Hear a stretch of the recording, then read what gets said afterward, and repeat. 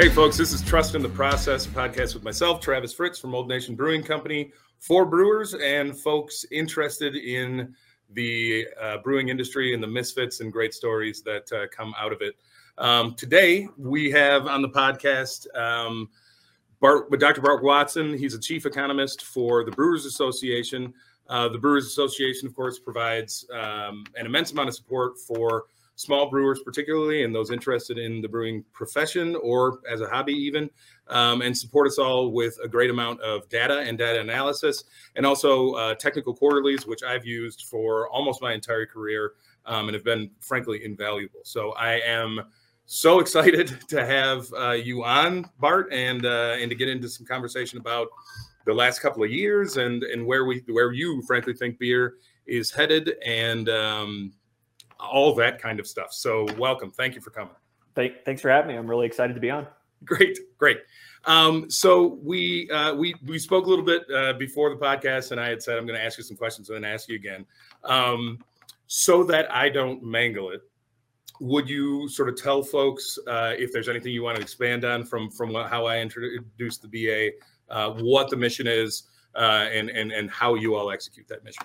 Yeah, our mission is to promote and protect craft brewers, their beers, and the community of brewing enthusiasts. So, pretty broad.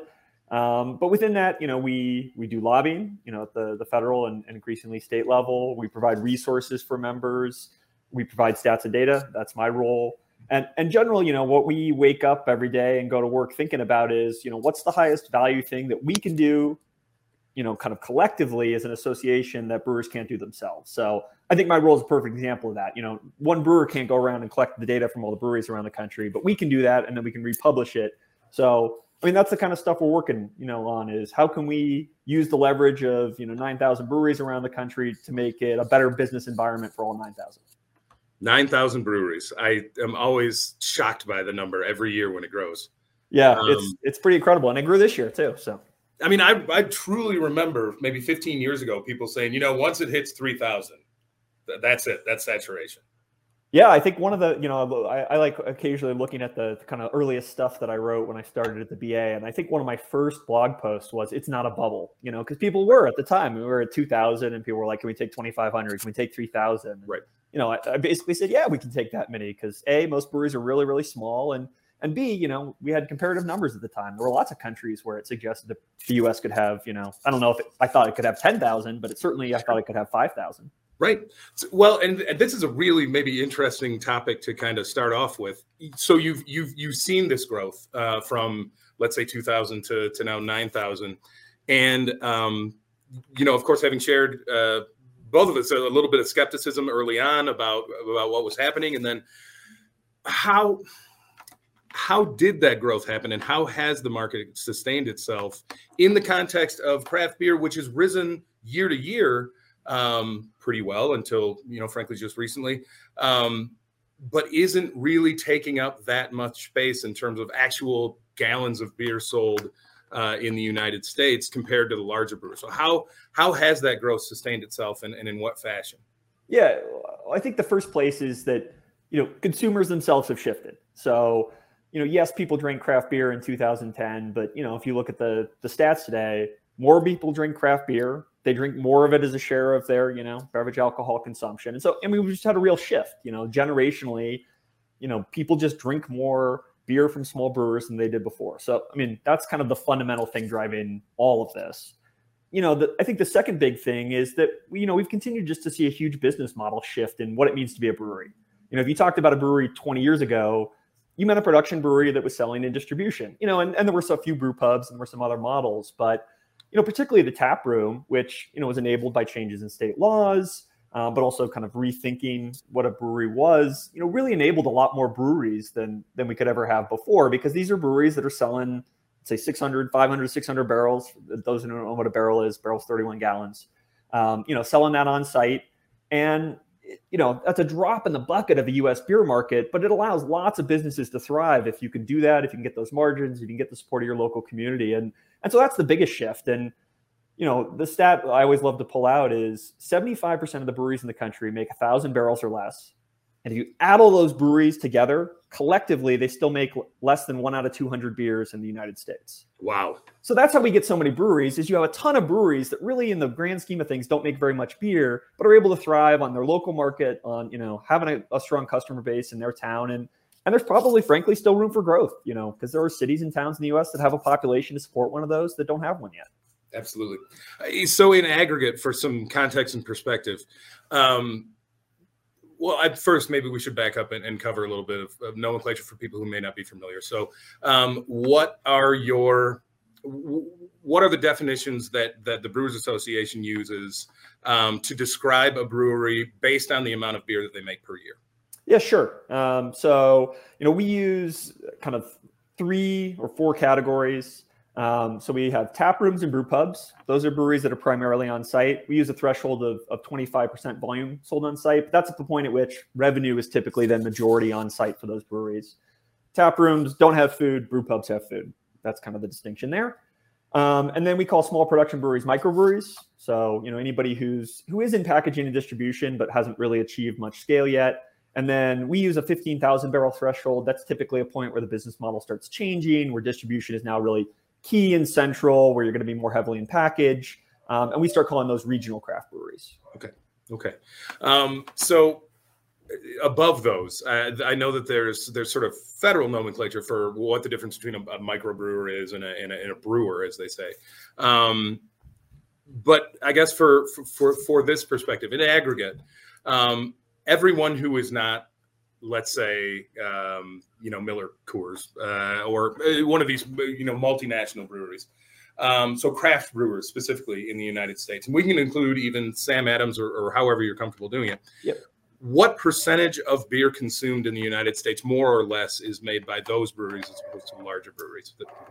We just released these stats, so I know them very, very well. 13.1%. So about 1 out of 8 beers. Okay. And that's, again, a collection of 9,000 breweries. So even with this explosion of breweries, I mean, you're right that we haven't seen that hugely shift the beer market in the United States. Right. So, the top 3 companies still sell 70% of the beer in the United States. And you have this collective long tail of, 9,000 breweries who collectively sell, 13%. So that shows you how skewed we still are, that you can have all these breweries, but they're still making, very, very small amounts of beer. As I often like to say, small breweries are small. Small breweries are small, yeah.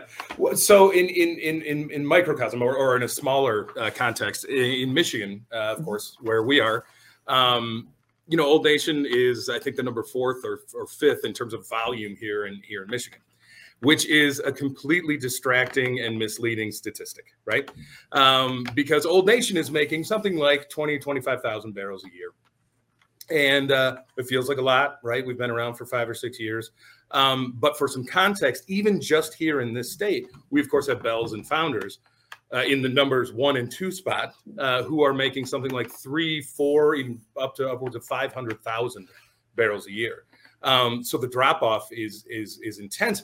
And really, from the number 1 and 2 spot to the number 3 spot, we're talking about, an order of magnitude, right? Yeah. First of all, breweries like Founders and Bell's, of course, are not so common. They're not in every state, but there are many of them. And I wonder, I've seen sort of that model of business change with the rapid growth. And when I say rapid, I mean over 15, 20 years of breweries that size. Their model has changed. And then the model of other smaller production brewing companies commensurately changes as competition shifts in the state. I wonder, how, in that sort of 100,000 barrel and over category, do you have any sense for how many breweries in the U.S. are there?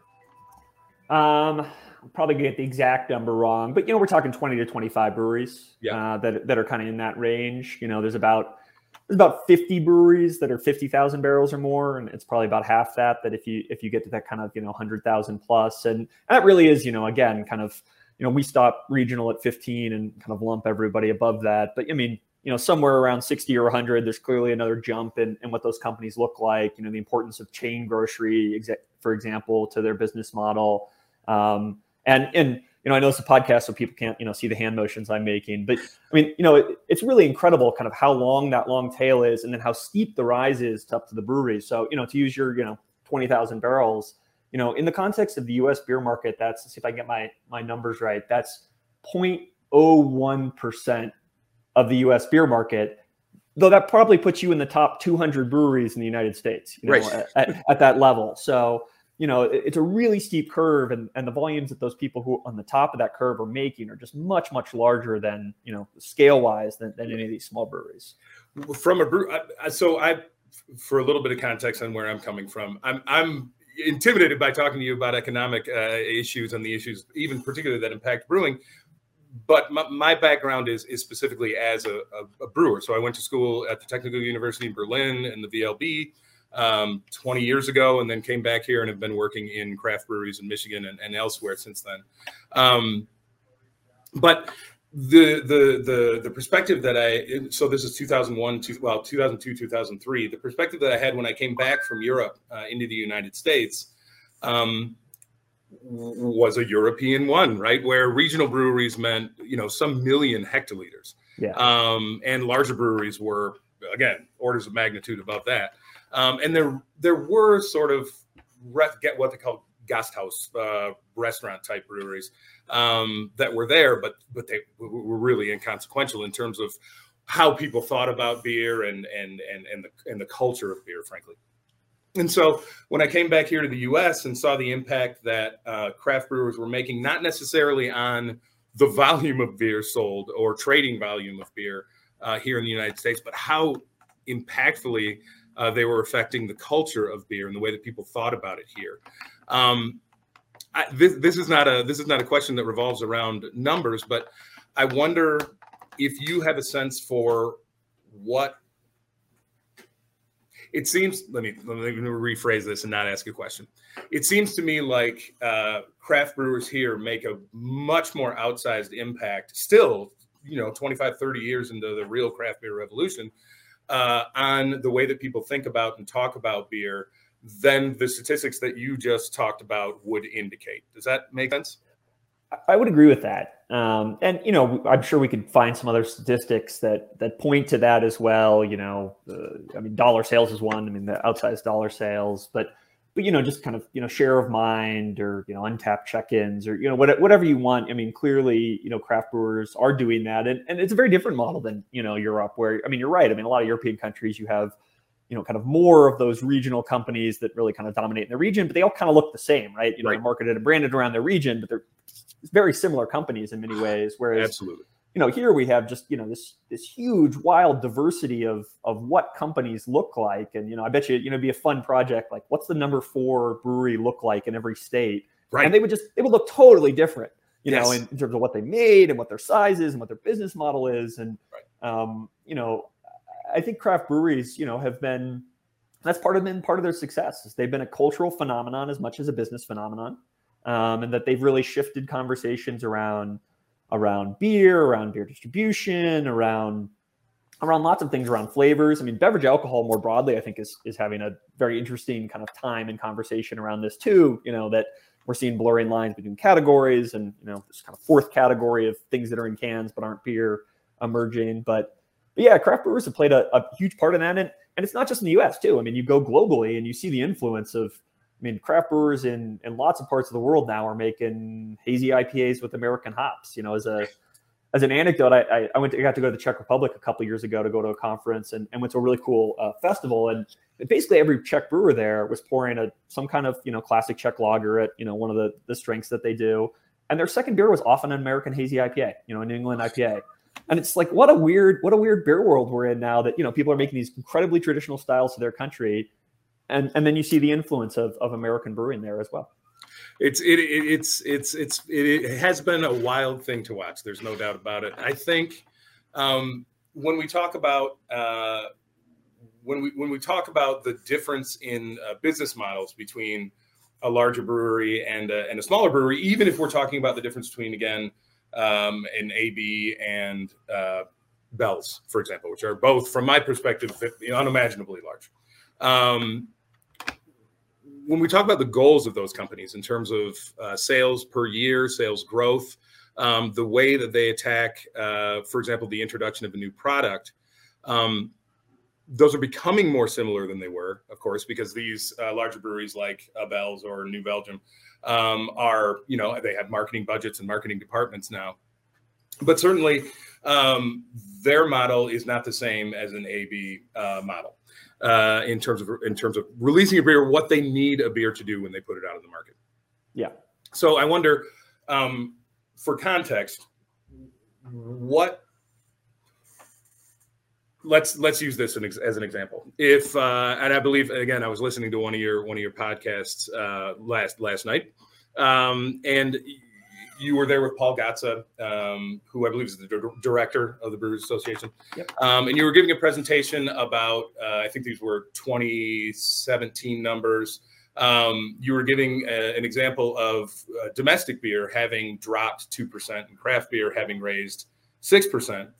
And I guess I just want to kind of narrow in on what those numbers actually mean in terms, again, of barrels or gallons of beer sold, because it seems like, domestic beer didn't lose that much, but of course they don't want to lose any.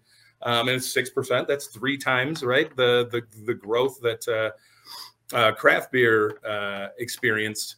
But what does that really look like in terms of barrels of beer? Yeah. So back then, I don't know what the exact number would have been, but let's say, domestic beer is 150, 160 million barrels. So, so at 2%, you're talking about a 3 million barrel drop. And, at 6% rise for craft, 20 million barrels, let's say, you're talking about, 600,000, or I guess it'd be twice that. So it's not 3%, 6%, 1.2 million barrel rise. So that domestic drop, even at a lower percent, is much higher than the craft beer number, because the relative size of the categories are so different. And, I know you didn't ask me a question about the kind of different business models, but I think it points to just the different scale that those businesses exist on. Yes. A Bell's can release a new seasonal or a line extension that, moves their volume, 5 or 10,000 barrels, and it can be locally focused too, right? They can release a Michigan only beer, and Sure. that can move a needle for their company. Right. If they do something with all Michigan hops or something, Anheuser-Busch InBev, yes, they're looking at their U.S. numbers too, but they're a global company, and things that move their number, just need to be a order of magnitude bigger. And that's why sometimes you see the big companies, they'll discontinue brands that would be larger than, mini breweries, because it's just not worth the time and effort for them to do these kind of little tiny things. They need things that are going to scale, that are going to be able to go wide, and that they can give to every distributor in the country. And if it's going to be a niche product, but there's some exceptions, right? We do see, Coors has their, AC Golden line, and, some of the beers they sell here, Colorado native, they only sell in Colorado. But Right. with a few exceptions, they want things that are wide and scale. Whereas one of the cool things about small brewers, and one reason they can be so innovative, is they can do these tiny little small bets. And for a company their size, that moves the needle. And so it's worth doing. Yeah.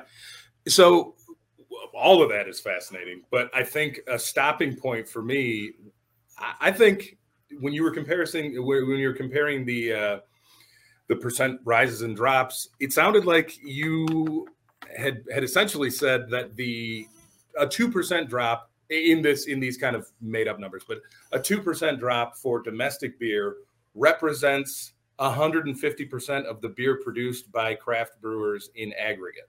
Is that right? Not a 2% drop in aggregate. So those numbers were kind of both the changes. So a 2% drop for craft beer would be more than 10% of aggregate, though, of craft. So and that's honestly a lot of where craft came from.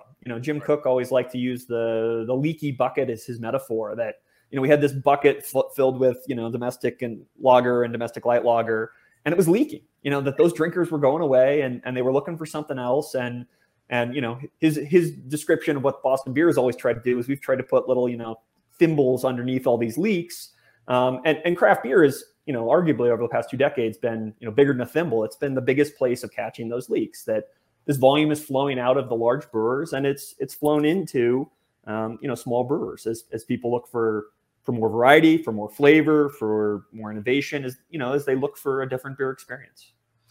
So this raises a thought that we've had here at Old Nation, and I know a lot of brewers are talking about this, particularly older or brewers that have been around for a long time like me.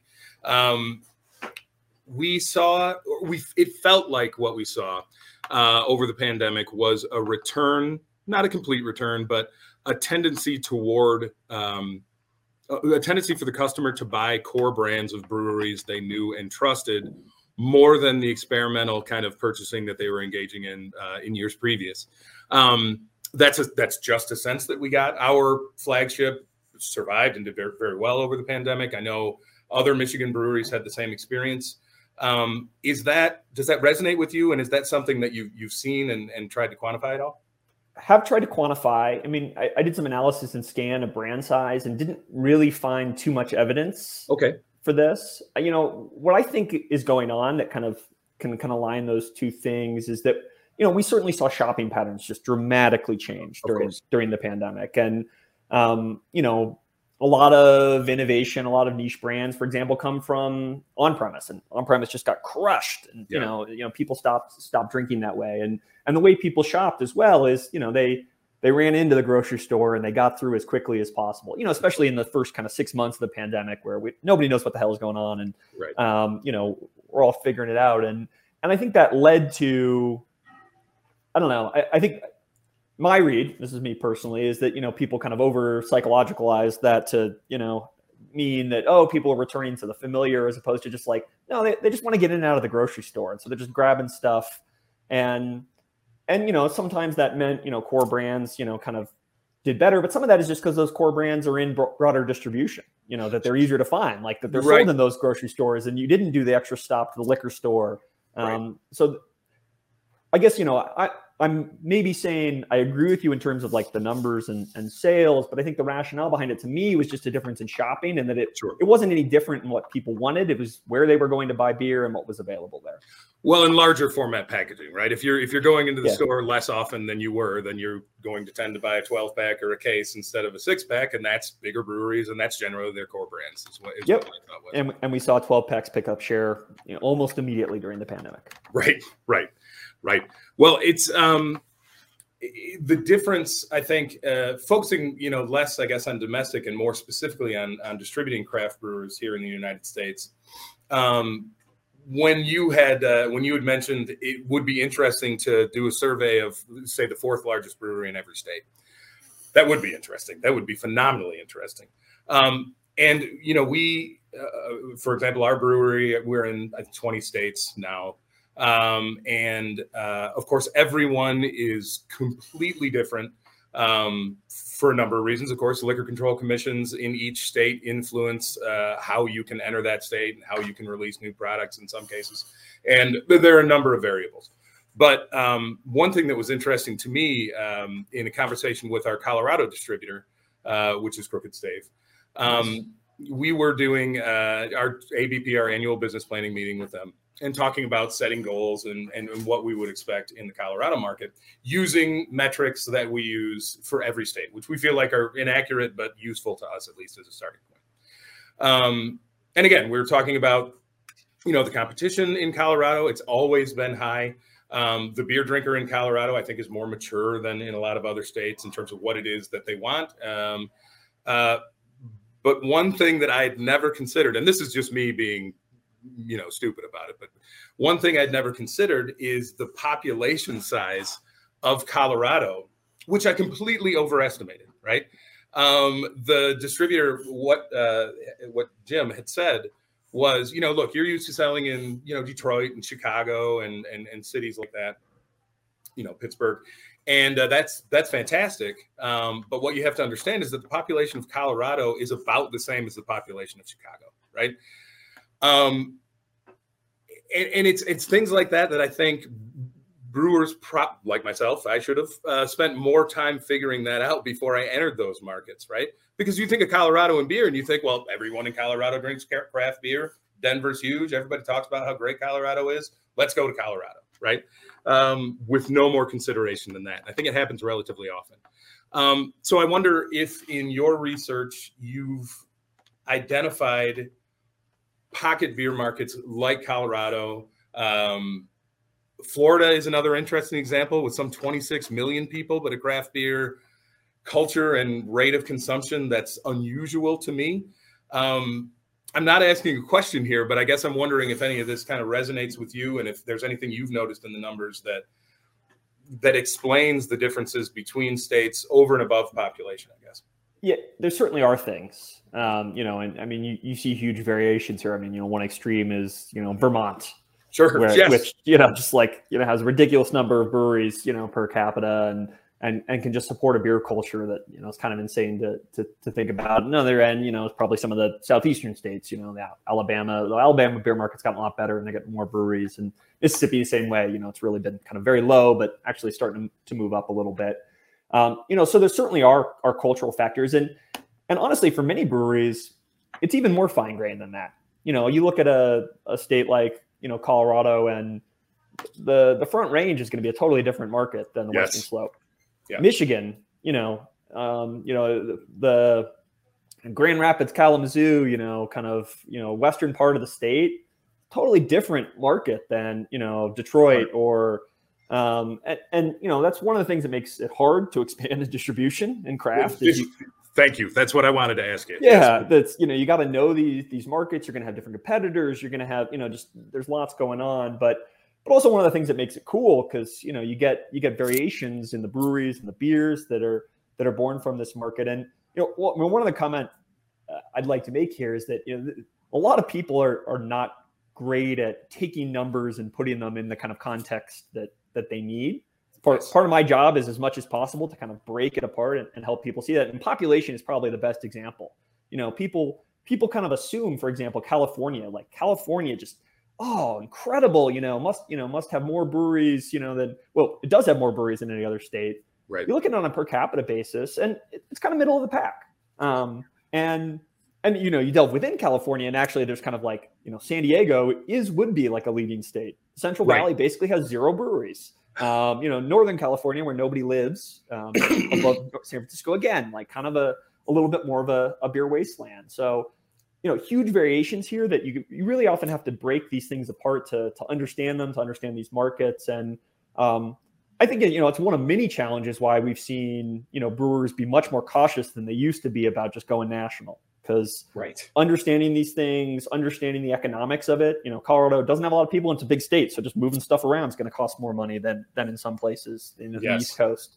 But those are kind of nuances that are really hard if you're not in those markets to understand. And I don't know, I can do anything to fully prepare brewers, but hopefully I can get them thinking about some of that stuff and be a little bit more prepared when they hit the ground and have those oh shit moments. Yes. Yeah, absolutely. I wonder if you care to kind of talk about so when we talk about the way, let me rephrase. When I came into the beer market in the early 2000s, and for some time thereafter, maybe 10 years, it was enough to make good beer and have a brewery, right? You could rise to some level of success, and as long as your business practices were relatively sound and you handled your company financially responsibly, you could, certainly make a living for 10 or 15 years and or more, and grow your brewery and be fine. And I think a lot of the legacy breweries, craft breweries that are still around, are an example of that. Not to say they haven't been innovative, not to say they haven't made great beer, but really it was kind of first in wins type situation, I think. And that is no longer true. I think it's much, much more difficult. And again, I emphasize, I think, please correct me. This is what we're doing. But I think it is more difficult to compete, particularly with a distribution model now. More difficult. There's a lot more barriers to entry, it seems like, both financially and in terms of marketing and grabbing folks' attention. And social media, therefore, I think has come into play a lot more than it did before as a marketing tool that is available to everyone and essentially cost-free. Is there any part of what you've been looking at that talks about that effect? These are two separate questions, I suppose. The effect of social media on smaller breweries in their growth in the last, let's say, 5 years.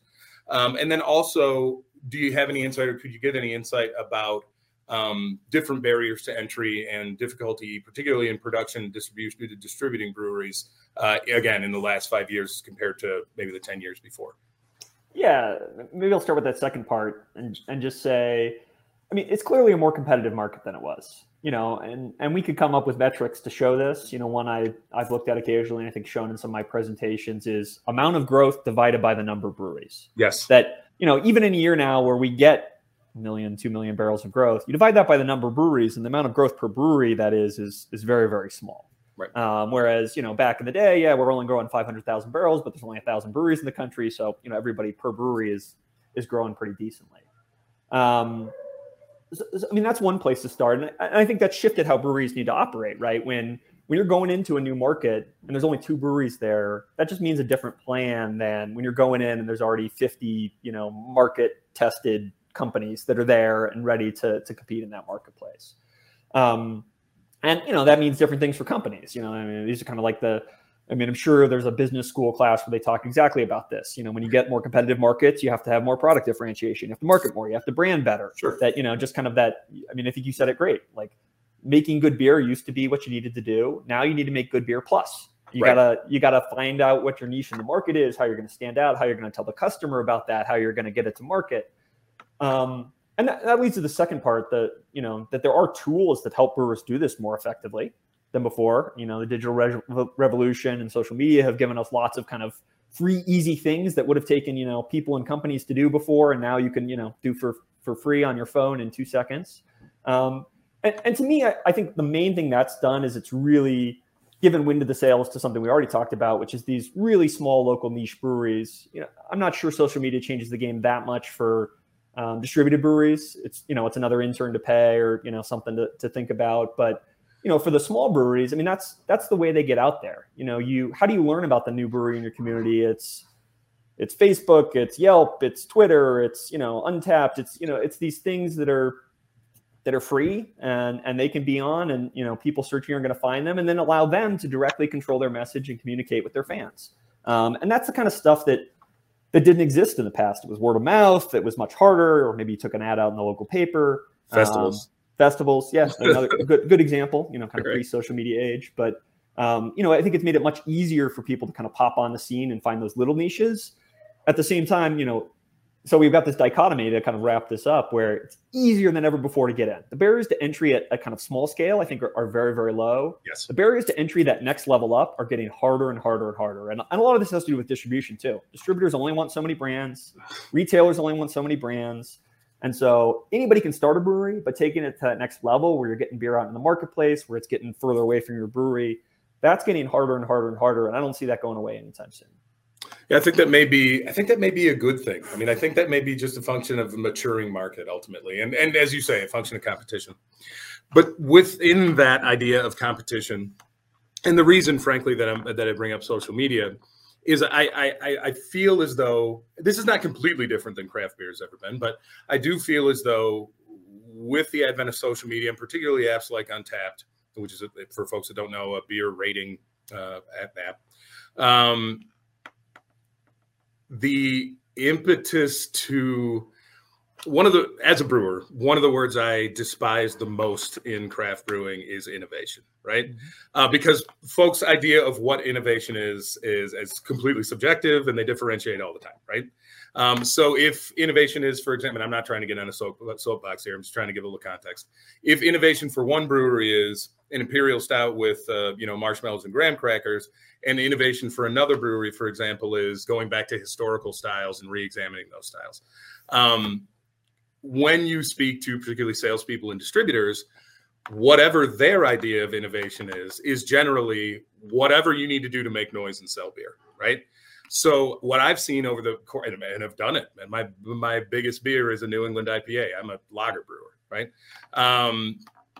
what I've seen is brewers thinking less, and again, this is not really a question for you necessarily, but thinking less about sort of fundamentals and models of training for new brewers and practical applications of older techniques, and more about whatever makes the biggest noise. And what I've seen that become, or my sense for what that's become, is less sort of dependable flagship brands. And again, these are for breweries at my level or less dependable flagship brands, and more just a kind of rush to grab people's attentions and sort of recycling old ideas and packaging them new. And I don't know how healthy that is for beer generally. I don't know what it communicates to the consumer.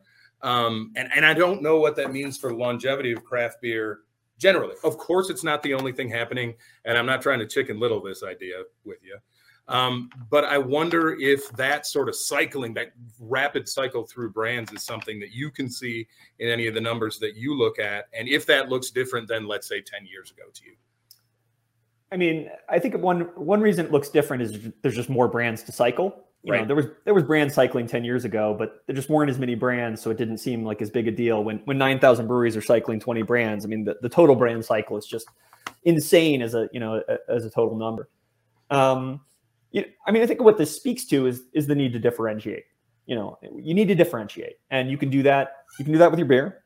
You can do that with your marketing. Yep. You can do that. You know, you can do that in a variety of ways, and some brewers have chosen to do that in a way that is, we're going to be the brewer that's always doing something new and audacious. And, I mean, that can work for some companies. Some companies like that. I think we see companies who start down that route and realize how exhausting it is to keep that up as a sustainable practice. And so, to really get to a place where craft companies, not just the category, are going to have longevity, I think, companies have to think about how sustainable whatever strategy they're adopting is. And, I mean, the beer biz, has long been one where if you don't have some brands that you're kind of core and building, it's going to be challenging to keep getting, new stuff to stick over and over and over. And, that should always be part of your portfolio. But I think the goal shouldn't be for that to always be your portfolio, but be doing that so stuff sticks, so that it can then grow again. And when you have those hits, to figure out, can I scale this? Can I take this up a little bit so that I can set aside 20% of my volume, and it doesn't have to be on this rotating hamster wheel of new flavors all the time. Right. And, we'll see. I mean, I think we're at a little bit of a flex point, some of the trends we've already talked about, where some companies are going to figure out that distribution's not for them. And that, you can do that innovation, right? If you're a pub and, the people who come in want new stuff, and you keep the one flagship on for the guy who always wants, the amber lager or whatever it is. But if you're going to be a distributing company, there's only so much of that you can do, sustainably year over year, and keep distributors, retailers, and ultimately customers. I mean, at the end of the day, what brewers think is innovation doesn't matter. What customers think is innovation is what matters. And so, I do think we're going to see some maturity. And the last thing I'll say here too is, I see a tendency sometimes with people to say stuff about kind of the current community that doesn't understand how young most brewers are. And that, we've had so many brewers over the last 5 or 10 years that when they're, 5 or 10 years older, they're going to learn some of these lessons. They're going to be more mature companies. I think we're starting to see that churn in breweries go down. And, I hear this from, older regionals sometimes too, things about, kind of quality and I always push back on them. Like, what was your quality like when you were a second or third year brewer? And many of them then, well, yeah, we didn't have a centrifuge then. We didn't, we didn't do all these things. And so I think it's easy to confuse too some of what's going on of like changes in business model with just, we've got a ton of new breweries in the country who are still figuring out their way, finding their slot in this market. And as they do, some of that hopefully will settle down a little bit, because I can't imagine a lot of brewers who 15, 20 years from now still want to be making 200 beers a year and, and trying to replicate that year after year after year after year. That is phenomenally useful perspective. Thank you for that. That's great. Thank you. Every once in a while. Yeah, every once in a while. Squirrel gets a nut. No, great. Enlightening to me, frankly. What I had intended to do with that line of conversation was move into something that I know John, who produces a podcast, asked you about prior to it, which is, I mean, essentially he's asking about trends, right? And he's asking specifically about trends we've covered a lot of this, so please don't stress yourself about expanding on it any more than you already have necessarily. But trends toward more traditional beers and specifically lagers, right? You live in Colorado, which seems to, in the last 10 years, have become the home of traditional Central European beer brewing in the United States, right? What do you see there? Yeah, I mean, the first thing I always say, and I'm getting this question as a media question a lot, which I love. I love that the media is thinking about craft lager. Me too. The first thing I try to point out is that craft has made lagers for a long time. Like this isn't new. Like, Boston Lager, Shiner Bock, Anchor Steam. I mean, the craft category in many ways was built, heavily on lager. So some of this is just a changing of the guard, right? Who it is important for, and you see this in the numbers too. I mean, I send people numbers about kind of share, and they're kind of surprised that like lager's not taking more share within craft, because a lot of this is, kind of a generational turnover. Lagers are clearly more important to small brewers, or the number of small brewers where lagers are important has clearly increased. Yeah. But they're often taking that share from other craft brewers, a local microbrewery taking it from a regional or national craft brewer who's made a lager for 20 or 30 years. So, I think we're starting to see some of that shift, and I can talk about that more in a second, that we are starting to see some of that grow, but some of this isn't new as much as kind of generational turnover. And I've been thinking about this question a lot the last couple of days. I think part of this too is that we are also seeing a new generation of brewers who are not afraid to kind of take the lager, own it. And, you go back 10 or 20 years and you got, people like Stone running, fizzy yellow beers for wussies campaigns. Yeah. And so craft was really defined as kind of the counterpoint to those things. The anti-lager, yeah. Exactly. We don't make lagers. We make flavorful IPAs and ales. And, despite the fact that the IPAs were growing by taking share from brown ale and red ale more than they were taking from lager. But right. I'm diverting here a little bit. That's gone, right? And so now, like, there's a generation of craft drinkers, not just brewers, who don't have that as a comparison, right? Like, craft can be anything. It can be any style. And so a local company that makes, Czech pills and whatever else, Merits in the fall and, all these things, like, that's cool. And that's trendy and those are delicious beers. And I want to drink those. And they don't have to be this kind of counterpoint of like, oh, those are things that big brewers will make. I also think, we're starting to see that show up in the metrics and show up in share. I was playing around to have access to the Untapped dashboards where you can like aggregate stuff. And, this is not a good representation of the beer market in volume. I'll say that up front, but it's a good representation of kind of like cutting edge beer geeks, the people who are most involved in this movement. And 5 of their 6 fastest growing styles, in a 3-month rolling average, are lager styles. Wow. And I think, you see, again, variations here geographically. So some places, IPA is still king and still big, but and IPA is still king in all the numbers too. Yeah, let's be honest here. Yeah. But the lager's moving up. And I think it shows that there is a subset now of real beer geeks too, who are getting into these and are getting interested in them and how they're made. And I think that shows a lot of potential. So long-winded, No. We haven't seen the share shift as much as I think sometimes people think, but I think we're starting to see the share of mind shift. Okay. And that's really going to set the stage for, in the long run, the biggest part of the U.S. beer market is still lager-based. Lagers and light lagers still dominate the U.S. beer market. And so for craft brewers to get out of those kind of share numbers we talked about at the beginning, 1 out of 8 beers, to move to 2 out of 8 beers, a lot of that second beer is probably going to have to be lager, because that's what the American population drinks in the vast majority of their beer occasions. Absolutely. It's always interesting to me to think about how much of what is new is just old that's become new again, right? And I think for the last few minutes, really certainly the last couple of questions, that's what you've been talking about that a lot. And it's interesting from an objective perspective, which I would say as objective as possible you would have. That really is true. I think the idea, and when you mention, these young folks coming in where lager doesn't have the same stigma as it did to people, maybe in my generation or older. And by the way, I'm one of the oldest working brewers in Michigan, and I'm 43 years old, right?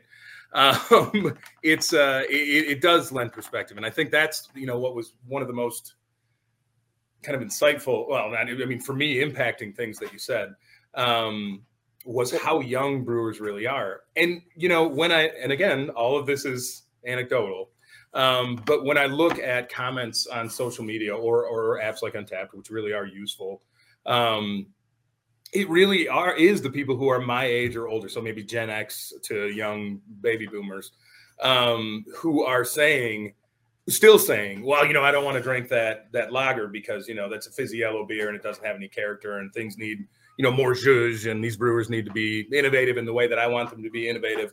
And, it's something I never considered until you said this, but I don't really see younger people doing that as much. Well, there are a few.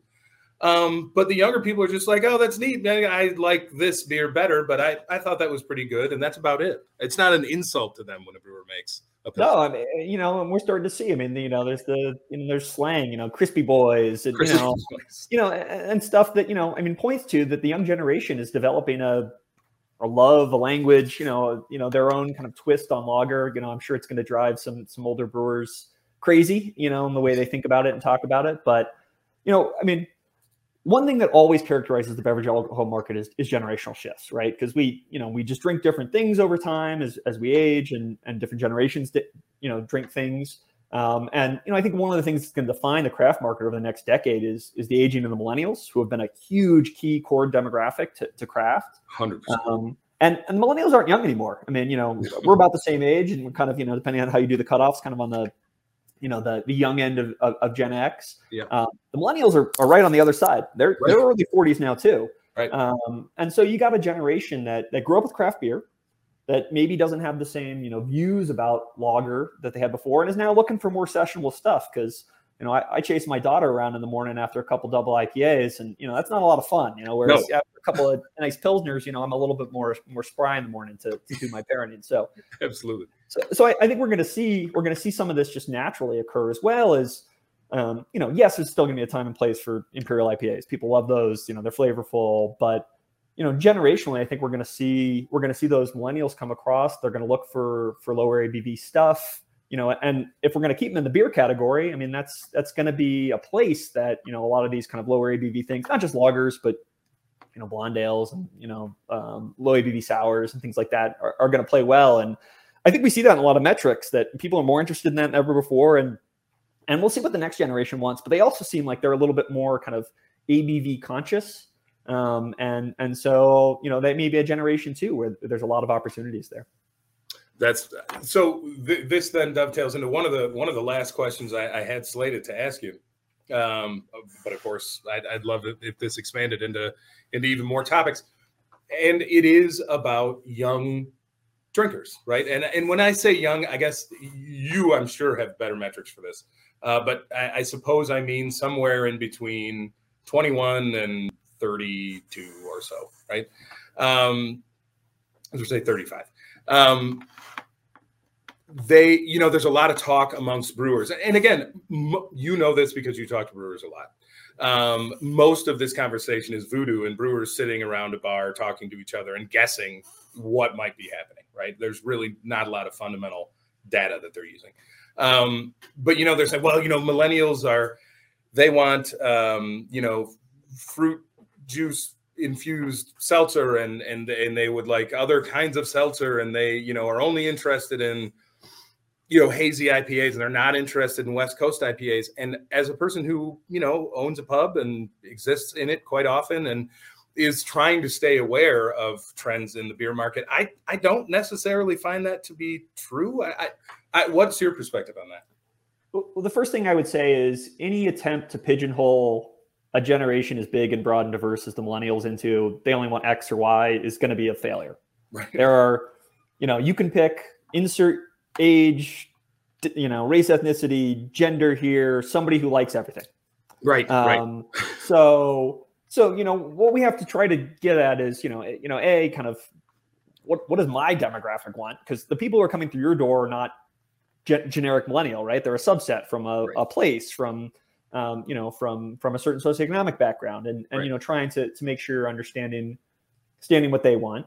I do think, we see generationally, right? People have different characteristics that they want. I think seltzer is a great example of this, that if you just describe, without saying seltzer, if you describe kind of what it is, it's a lot like light beer but with kind of a few different attributes, right? A little bit more flavor, gluten-free, just a few things that are words that I think, you would associate with kind of, millennials and Gen Z. Yeah. So there are shifts, but I think we can kind of miss like, it's still sessionable. It's low-cal, sessionable, kind of 4 to 5%. Like, I mean, in many ways, this is still kind of light beer. It's just light beer for a new generation with a few tweaks. And so I get, I'm kind of tangenting here a little bit, but no, this is great. I think my point, is there's lots of groups here, and the millennials are a big enough generation that, people are going to be able to have very successful businesses going after one particular part of them. And sure. Honestly, if you're all chasing kind of the center of the millennials, you're missing the outsides. We're missing opportunities to grow beer. We're missing opportunities to grow our demographics. But also there may be commonalities that we can kind of, take some lessons on and apply to some parts of portfolio. But these lessons aren't always, kind of unidirectional. I mean, I said aware of ABV earlier, but if you look at the data, ABV has become more important to craft drinkers at both ends of the spectrum. So people are like thinking about it much more clearly now. Like before it was, I think people thought about this before maybe, but now they're zeroing in. So right. I know this is a high ABV or a low ABV occasion, and I want a double IPA or I want a 4.5%, something I can, drink all day. Sure. And there are loser styles in this. I think this is one of the things that has crushed pale ale in recent years is, just kind of over the longer term is that pale ale kind of sits in the middle of those. And it's like 5.5%, 6%. Like, do I drink it when I want a big night out or do I drink it when I'm going to watch football all day? Like, I don't really know. Right. And I think that's one of the things that I would say about the next generation is they're just more hyper aware of the factors that go in. Now, does that tell you what they're going to pick up on a particular day? No, without knowing what occasion and kind of who that person is, it's very hard. But you could take that away to be like, well, I got to put my ABV on my packaging much more prominently because people care about this. And by the way, White Claw puts in a really big circle that's bolded in the middle of their can because they've clearly done this market research and are aware of this. So, wow. I'm not really answering your question other than to say, like, I think there are characteristics that we can draw around millennials, but it's less about what they like and the companies that do that best, and as well as just resonating as a company for what those drinkers want, I think are going to be the ones who win because there's lots of options out there. You're never probably going to be the best at chasing all these trends. And so focusing in on kind of what do we do well and how can we connect that with what people want is going to be a much more sustainable strategy. Yeah. It's like baseball, right? Same swing every time, pick your pitch. Amen. There you go. I like that metaphor. I'm gonna steal that one. Please do. Bart, I think that this could go on for a long time, but I find myself floundering to ask more specific questions of you, which I think would be the best use of your time. I want to sort of take a moment here at the end of the podcast to encourage brewers who may be listening to join and avail themselves of what is available from the Brewers Association. Again, certainly the technical quarterlies have saved my career, honestly, several times in the last 20 years. And the market research and data collection and interpretation that you are doing is also, I think, invaluable, as people who listen to this podcast it'll be easy for them to understand. So is there sort of anything that is happening? What's your dark horse right now? This is the last question I want to ask you. What is the thing that you, if anything, what is the thing that you see that maybe even doesn't make sense to you yet, but you have a sense that something impactful is coming? There are a lot of those. Okay. I mean, I have a whole set of things that, like, I don't really understand what's going on here, but I want to understand more. And I don't know. I mean, we're talking about ABV, so maybe that's why it's top of brand. And I'm still trying to figure out how it really fits for craft brewers as non-alc. Clearly a category that's going to grow. It's not a natural one for some small brewers, and it's a difficult one to pull off, right? Like making those beers is a technical challenge that if you don't have super fancy equipment, is gonna you're not going to see non-alcs on tap at your local brew pub very often, or at least that they make. So that's one I'm still trying to wrap my head around. And, I think the big question for me there is how big does it get? Like, you got markets in Europe where it's 8 to 10%. Are we going to get there in the US anytime soon? No, probably not. But if it gets to 5%, that's a very different opportunity than, let's say we're at 0.6% of the US market right now. So that's one I'm thinking about. I mean, honestly, right now, I mean, my brain is just like supply chain, inflation, and pricing. So thank you. I mean, that's less like, kind of, there's kind of less of an interesting takeaway there for podcast listeners. But, I think most of the most important questions for brewers for the next year are business ones. They're not what style they make, but it's, what price point do I hit where people are still going to buy my beer and my margins aren't destroyed? Where are the places where I need to lock in a long-term contract to build myself some security, even if that costs me more money and I got to, buy ahead on raw materials, even if that pulls down my cash available for other stuff. So, those are the things that I'm thinking about a lot right now and trying to get out ahead of and trying to figure out, frankly, how we can be helpful, because those are big, complex issues that the BA can't, we can't move an aluminum market. And B, it's very difficult to provide tons of advice that's going to be useful for the wide variety of breweries that exist. But I mean, that's going to be a dark horse for a lot of brewery businesses. Absolutely. To get back to your question, is just like how able are they to navigate this really complex pricing and supply chain environment? Because at the end of the day, we're a manufacturing business, and those kind of business fundamentals are really going to matter for the health and success of breweries going forward. 100%. And I'll answer the questions of price and contracts, which would, for, I think, breweries of my size, be, in terms of price, whatever you can get away with, right? You have to test the market to find out, because as you said, markets are different. And in terms of contracts, anything you use every day, do it now before it's too late. That's generally our advice. So.